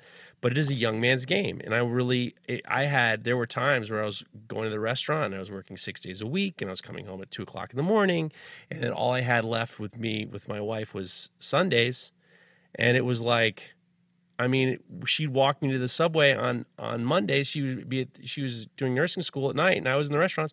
She'd cry. She'd hold my hand while I walked to the subway and cry because she wouldn't see me for six more days. It was terrible. I mean, That's it's awful. not for, it was terrible. It was really bad. Like I didn't think I had to quit. I love my job. I love working for my boss. I love the satisfaction of, making the business successful. I liked that. It gave me my own personal value. Like it gave me, all right, well, you're not human garbage. But at the same time, it was going to ruin my marriage and it wasn't going to ruin my marriage because, yes, I did start smoking again. And yes, maybe I was drinking a little bit too much, but it was ruining because there was no time for my family. Right. And it was, this business now has been successful because it came at a time where I'd worked for a metal shop. I was totally burned out. I was asked to work for this fakakta friend of mine who gave me this, he sold me on this like dream job as like one of his contractor carpenter. And it was a disaster. And he ended up, unceremoniously letting me go on a Friday after we installed a job, which was like, fuck you. So at the time, I had to make it work because I wanted to make it work, but also because my daughter, someone needed to be around for my daughter. So it all worked out. Now I'm at the point now where I have to fucking push harder because we need to increase volume so we can make more money. So the problem is like I still love forging. Like if I could have a day off just to forge, that would be great. Forging integral knives or bottle openers or whatever. I love it. But like the day-to-day making money to make this job successful, that's where I get my love of it. It's the final. Yeah. It's the final. I need the bigger picture. And thank God I worked in fabrication shops where, you could work on pickets for, you're making pickets for weeks and weeks and weeks and you don't see an end in sight. And then once you put the whole thing together, there's the satisfaction, and it's the same thing with this as a business. But go ahead. Well, I was just going to say, the one thing that I really liked about how you run your business is how you incorporate the chefs and that you do like, the line of knives that they want to use and it's kind of their signature thing. But that's really cool. Like that to like involve like your community of, especially you being near New York anyways. Well, it's been fun. I mean, it was in the beginning when we first started doing it, I would do these collaborations with chefs, Charlie Palmer and Brian Voltaggio. A lot of it was because I needed their, clout. Like Brian Voltaggio, he was on Top Chef for a long time. And I knew him when he was a cook at Oriole. And Charlie Palmer is one of the biggest names in American cuisine. They supported me, and it was like I was using their clout to help me move this, and they were very generous. I mean, none of the chefs I've ever worked with really did it for the money. I mean, we would really offer them a percentage and give them a knife and a couple extra if they need it.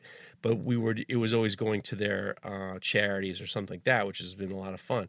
Now we're at the point now where all of our business is coming from our previous customers, which is great. So we've transitioned between, like we were doing it with Iron Chef Mark Forgione, and 3/4 of the knives sold were our customers. They weren't like new names. So we're getting to the point now where it's a lot more fun because we're branching out with chefs that might not be, they don't need to be household names. We want cooks.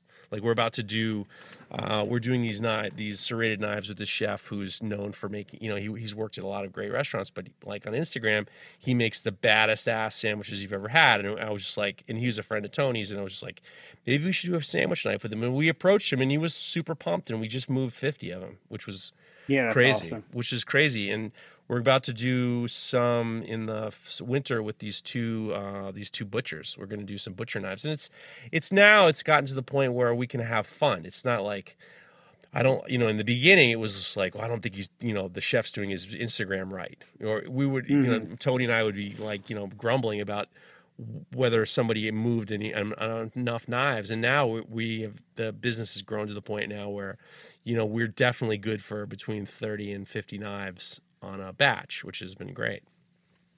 Do you get a lot of people that are asked for carbon steel? I would say No. And this is the reason why. And it was interesting. So if, I do stainless steel and carbon steel knives. I'd say 95% of my knives are stainless steel. And I love this reasoning. The reason is because a lot of my customers are first-time custom knife buyers. That's what I love. I love that because I would rather give someone what they're used to and be the stepping stone into this. Part of that is because when I first started making sculpture, I was a fan of Keith Haring. Keith Haring was my favorite artist, and he was the guy who did the crack as wax symbol, and he did these cartoony bodies and tons of work on racism, tons of work on AIDS activism, and he was a part of the New York art scene because his work was very approachable. You saw it everywhere. It was like kind of graffiti, but at the same time, it wasn't. I've always thought that art should be approachable. It shouldn't be something that you have to go to a gallery to see. So when I started making sculpture, I really wanted my prices to be approachable. I didn't want people to gasp when they saw the prices of my sculpture. I would rather keep working on the volume to keep me busy.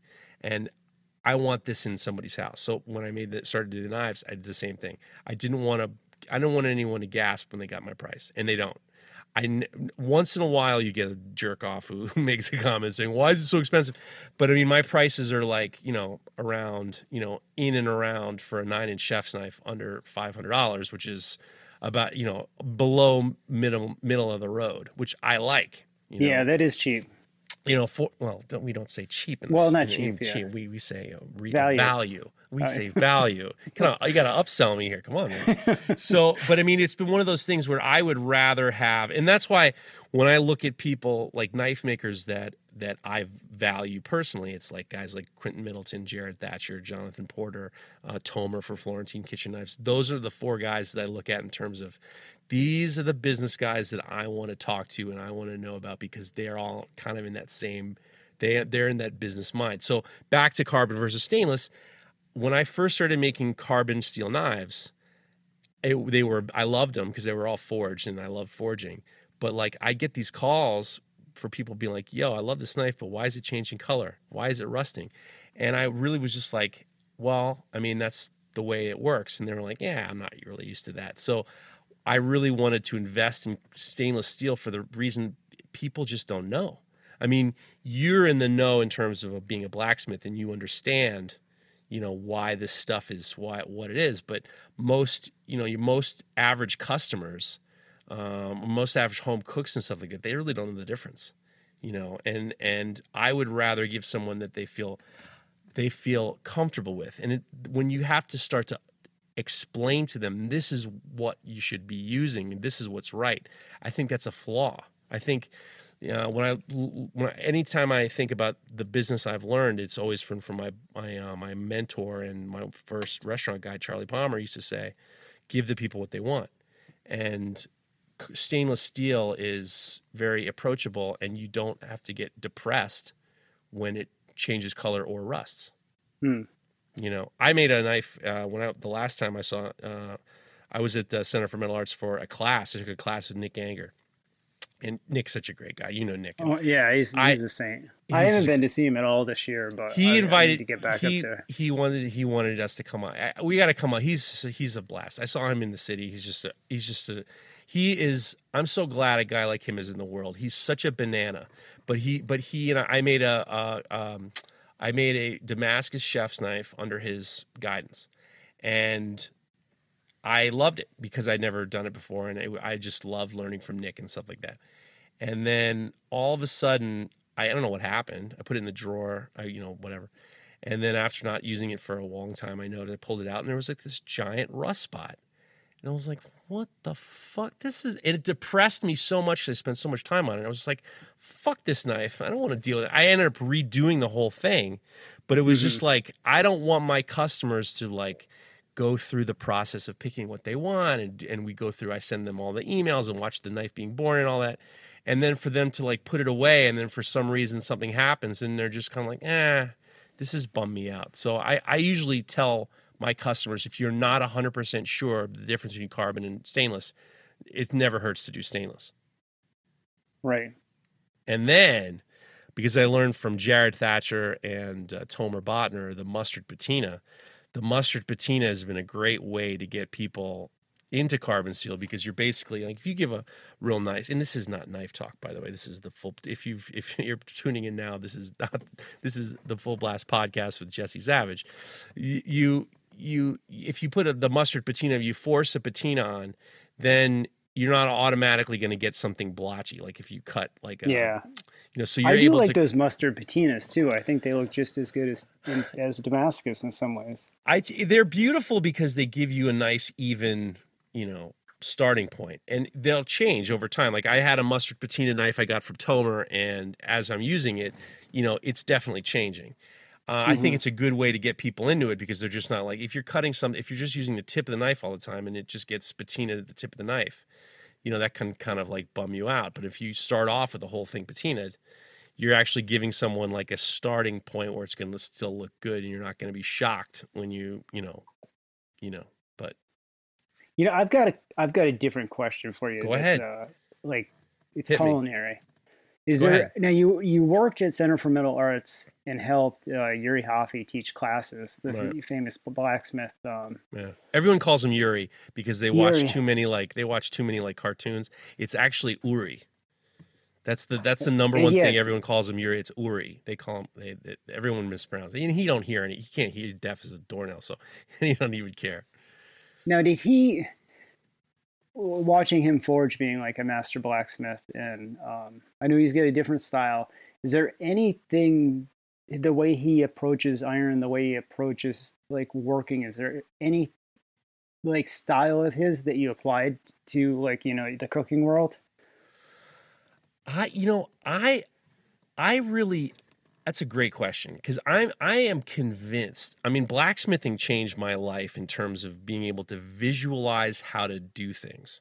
Yeah, the process. Even to how I do things like this podcast. Like, part of blacksmithing is 100%, and this is fascinating because you're a little bit, you don't like to be as organized. Because, I mean, I'm just saying I didn't mean it like that. I meant it like when you're in school. I think you had a hard time in school, right? But yeah. the mindset of blacksmithing is you just can't fuck around. That's why you have to be super, super exactly understand what you're doing. So what he would do is he would do a demo, and then he'd have us do our steps, and we had to do the steps. And if you fucked up the steps, he'd yell at you. So you really don't want to be yelled at. So you're being very conscious that you're doing things right. And if you're not 100% focused on what you're doing, and you do these kind of fake taps and this stuff to make it look like you're working, he would see right through it, and he would scream, "What are you doing?" And in the beginning, you get nervous because you're just like, this old dude is just, he's picking on me or screaming at me. But then all of a sudden you realize, if you pay attention and you're organized and you know all those steps, you're going to complete the task in the way that you're supposed to. So what I learned from him was, well, in the beginning, I was like, just don't get yelled at. So here's how you don't get yelled at. Don't fuck around, and don't do the tapping on the anvil and do the tippy taps and then staring at it like you're like you're staring at it like you're an artist with your thumb up and you're just like pondering. Don't do that shit, because then he would just yell at you, say stop playing. He was very cut and dry. I learned how to be way more organized with everything, and it helped my cooking. It helped my business. It helped my mindset. Like my day-to-day business is based on the things I learned from Uri, which is every morning I have to have like half an hour before I come to the shop where I know exactly what I'm doing between now and lunch. And then I know exactly what I'm doing between lunch and when I leave. And otherwise, if you just come into your shop just not knowing what you're doing, you're screwed. Yeah, it's your order operations, it's like figuring out the process. I'm telling you, it has made my life so much better because you don't have this dread and this doubt. Like we just sold 50 of these serrated knives. So I know what I need to do and I'm going to deliver them by the middle or end of October. I don't have a lot of time. But even now, when we started selling them, I started preparing myself, like getting the wood dry, and I'm ordering all the Corby bolts, and then I'm going to order the G10, and then I'm getting the laser cut template made, and I get the belts. I'm preparing myself for every step so it's not daunting. If you think about having to do 50 knives, and I'm going to I don't know when I'm going to start them, but like in 3 months on top of everything else, it can be overwhelming. But if you're super organized and you understand what you're doing day to day, it takes away all it takes away all the nervousness because you're planning everything out, and that's in terms of the culinary world, that has totally helped me out because when I cook now, I'm very organized and like, all right, this is what we're going to have. Here's the ingredients. I'll do all the mise en place. I'll do all the cuts. I'll prep everything. And then you prep everything and then you can have fun, he has changed the way I see everything. And now blacksmithing in general has changed my life because I do everything I do well or passable, or I'm not embarrassed, or it wasn't a disaster, is because I'm hyper focused on being as prepared as possible and as organized as possible.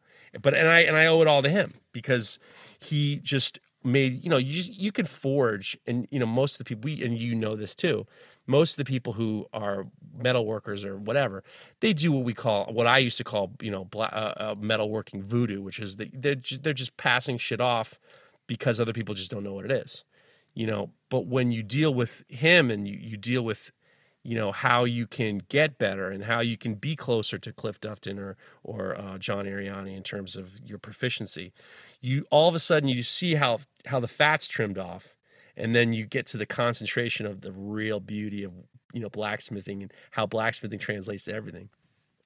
Mm-hmm. You know what I mean? Yeah, really. That's true. Absolutely. I mean, that.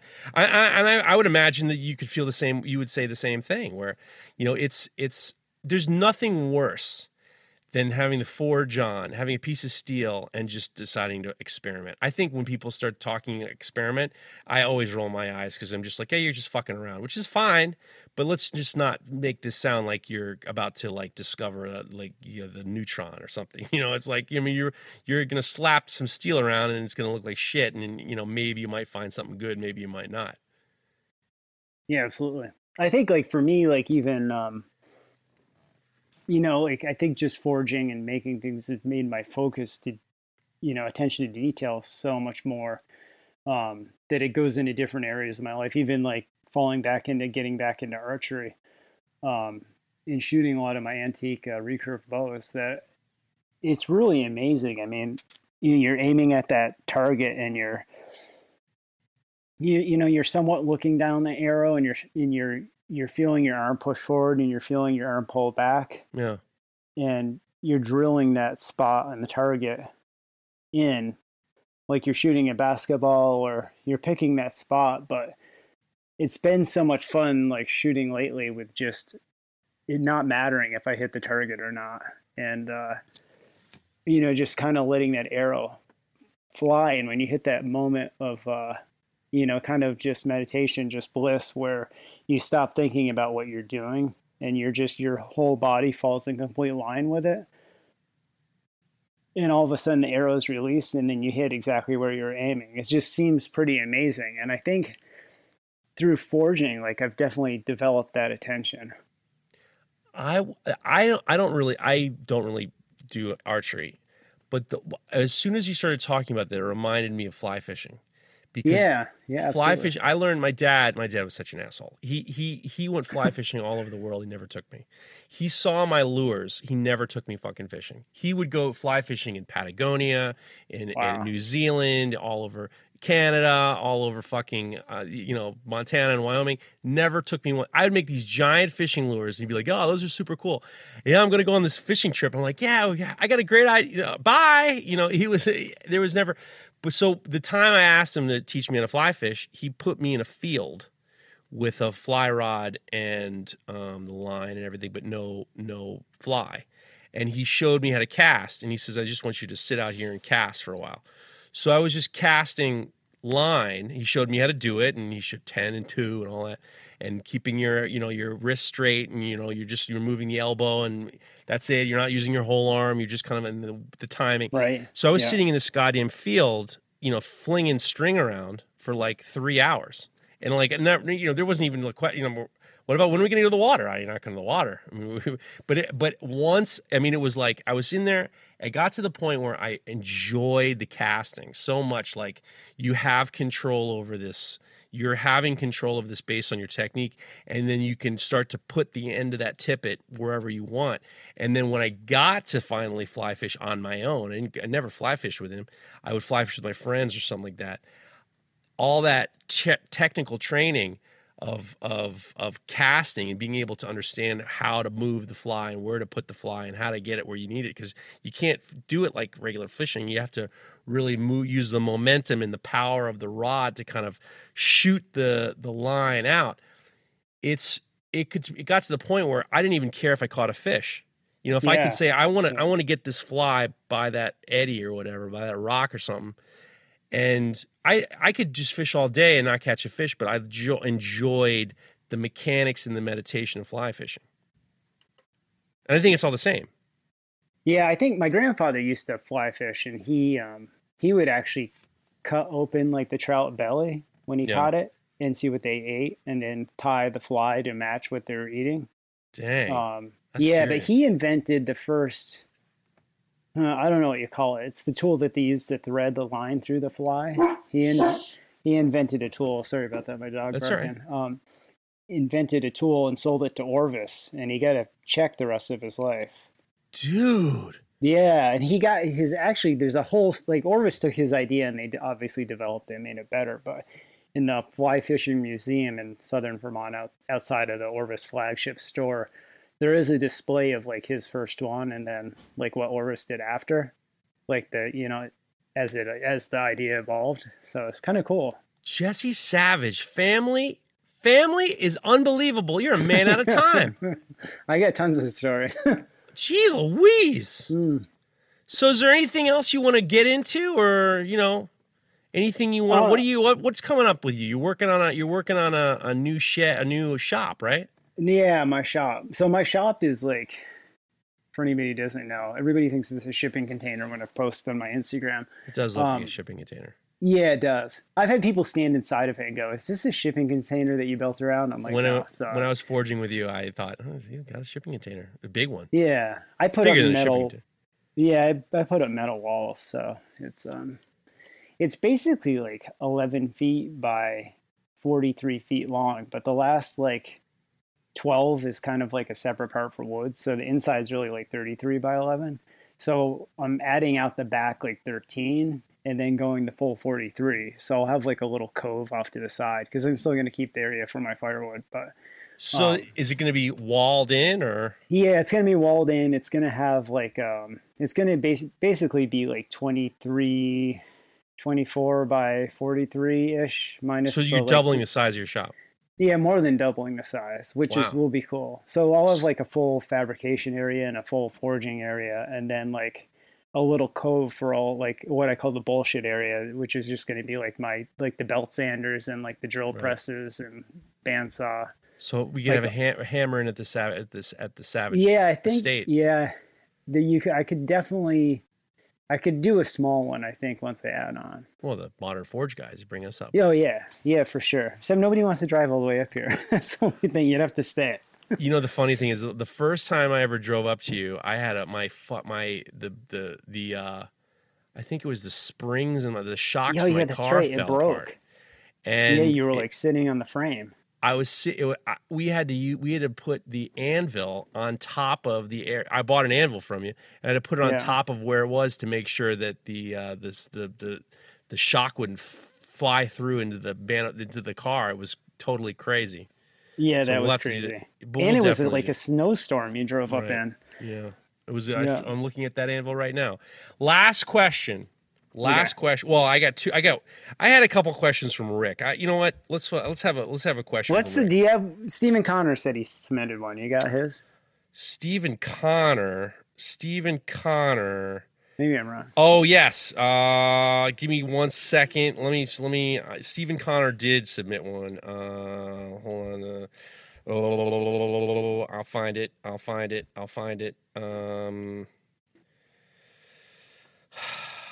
This isn't really.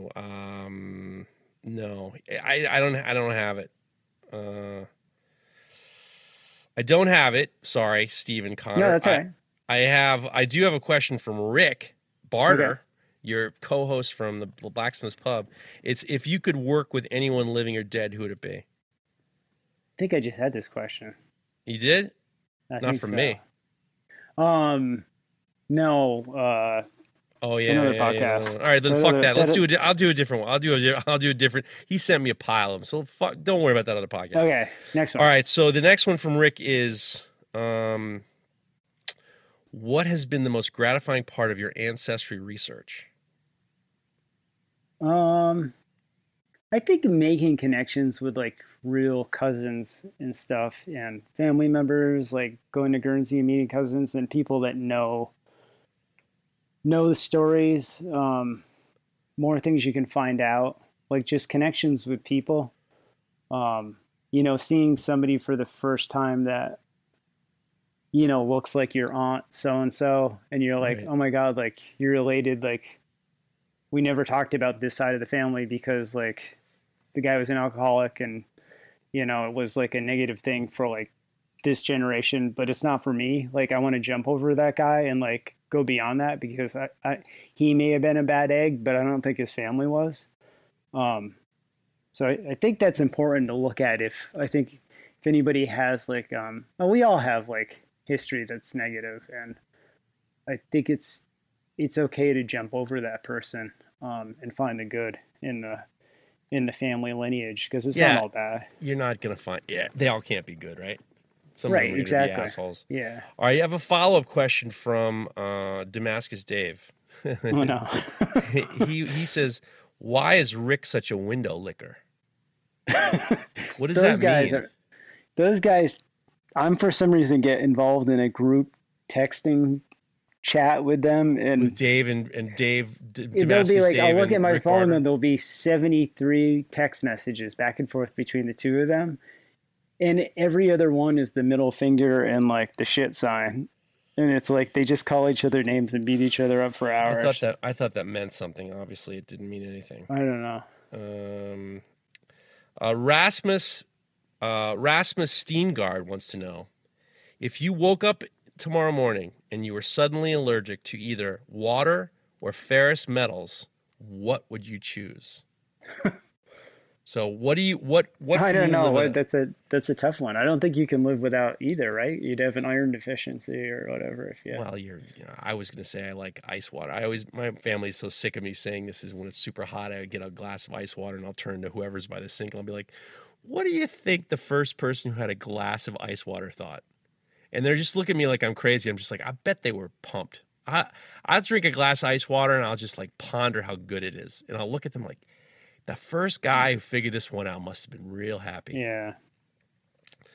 All right. Well, that didn't turn out the way I wanted to. So the next one's going to be last question from Alex Daby.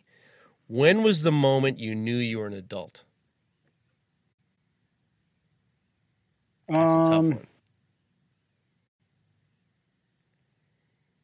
I don't know if I have one. Maybe the moment deer hunting with my stepfather, and it was like we were always going out in the middle of the woods, like, and I would sit and freeze my ass off and look at the walkie-talkie and wait for either him or one of his brothers to shoot the deer so I could go help him drag it out and get the hell out of the woods. Because I was never going to shoot anything because nothing ever walked in front of me, and I just awful. Or if they did, I would miss the deer anyways. But there was one day it was like 0 or negatives, something sitting there, and he came. I was about to just say it to him over the walkie-talkie. I'm like, this is it. Like, this is ridiculous. Like, I'm like sick of sitting out here in the cold and freezing my ass off. And I hear him come through the walkie-talkie and he says, "This is what separates the men from the boys." And I was like, yep. Okay, now I can't say anything because I'm like, I have to sit out here and freeze my ass off. So I waited for him to give up and we went down. You did. You wait. Oh, spite turned you into an Oh, adult? yeah, I was like, well, now I can't. I fucking don't like that. It's funny. I would say, the funny thing I was thinking about this question, and I really thought, I was talking about my wife about it, and I said it had to have been really felt like I was an adult. It was the death of my father, because so much came through. Like, think about it. You got married, and I was young when I got married, and then I was 30 when my daughter was born. And when your kid's born, you just, especially if it's your first kid, and obviously you got a few of them. The first one, you're just like, I don't know what the fuck I'm doing, and if I don't know what I'm doing, then my wife doesn't know what she's doing. then we're not adults because we don't have a good answer for this. So even raising my kid, we're just like, I hope we're doing this right. You didn't have the confidence of feeling like an adult. When my dad died, and a lot of kind of dealing with certain feelings and dealing with the outcome and a lot of stuff, it was really like this moment of like the father figure's gone, and then how do you kind of address it? And it really changed me. I mean, it was really like a profound difference in a more confidence. It was it was like a very, very, it was like the 3 months afterwards, it was a huge change in my life, a huge change. Like I physically felt like, and this, you're talking like 12 years ago or something like that. Yeah. It was a real moment where I was just like, all right, I'm an adult. And it was a life-changing thing for the better. Like I thought I became a better father, I became a better husband, and hopefully a better everything else. Yeah, absolutely. I mean, you kind of have to own your own existence at that, life-changing moment in time. And that's what you're going to do, Jesse Savage. You're going to own your own existence. There you go. Jesse Savage Blacksmith on Instagram. You know him. You already know him. You are already here. You know what's going on. I'm so happy you're here. I am a giant fan of you and your wife, Carrie. You're fantastic. Every time I see you guys, I have such a good time. I love talking with you, and I can't wait for this coronavirus to hopefully fall apart so we can see each other again. I've been pushing everything away. I'm not going to see anybody. I'm not even leaving this town. But I can't thank you enough for being here, Jesse. Yeah, absolutely. We love you too, and I can't wait. I'm like dying to get together with you, John and Cliff again, and hang out and forge. But not Dave.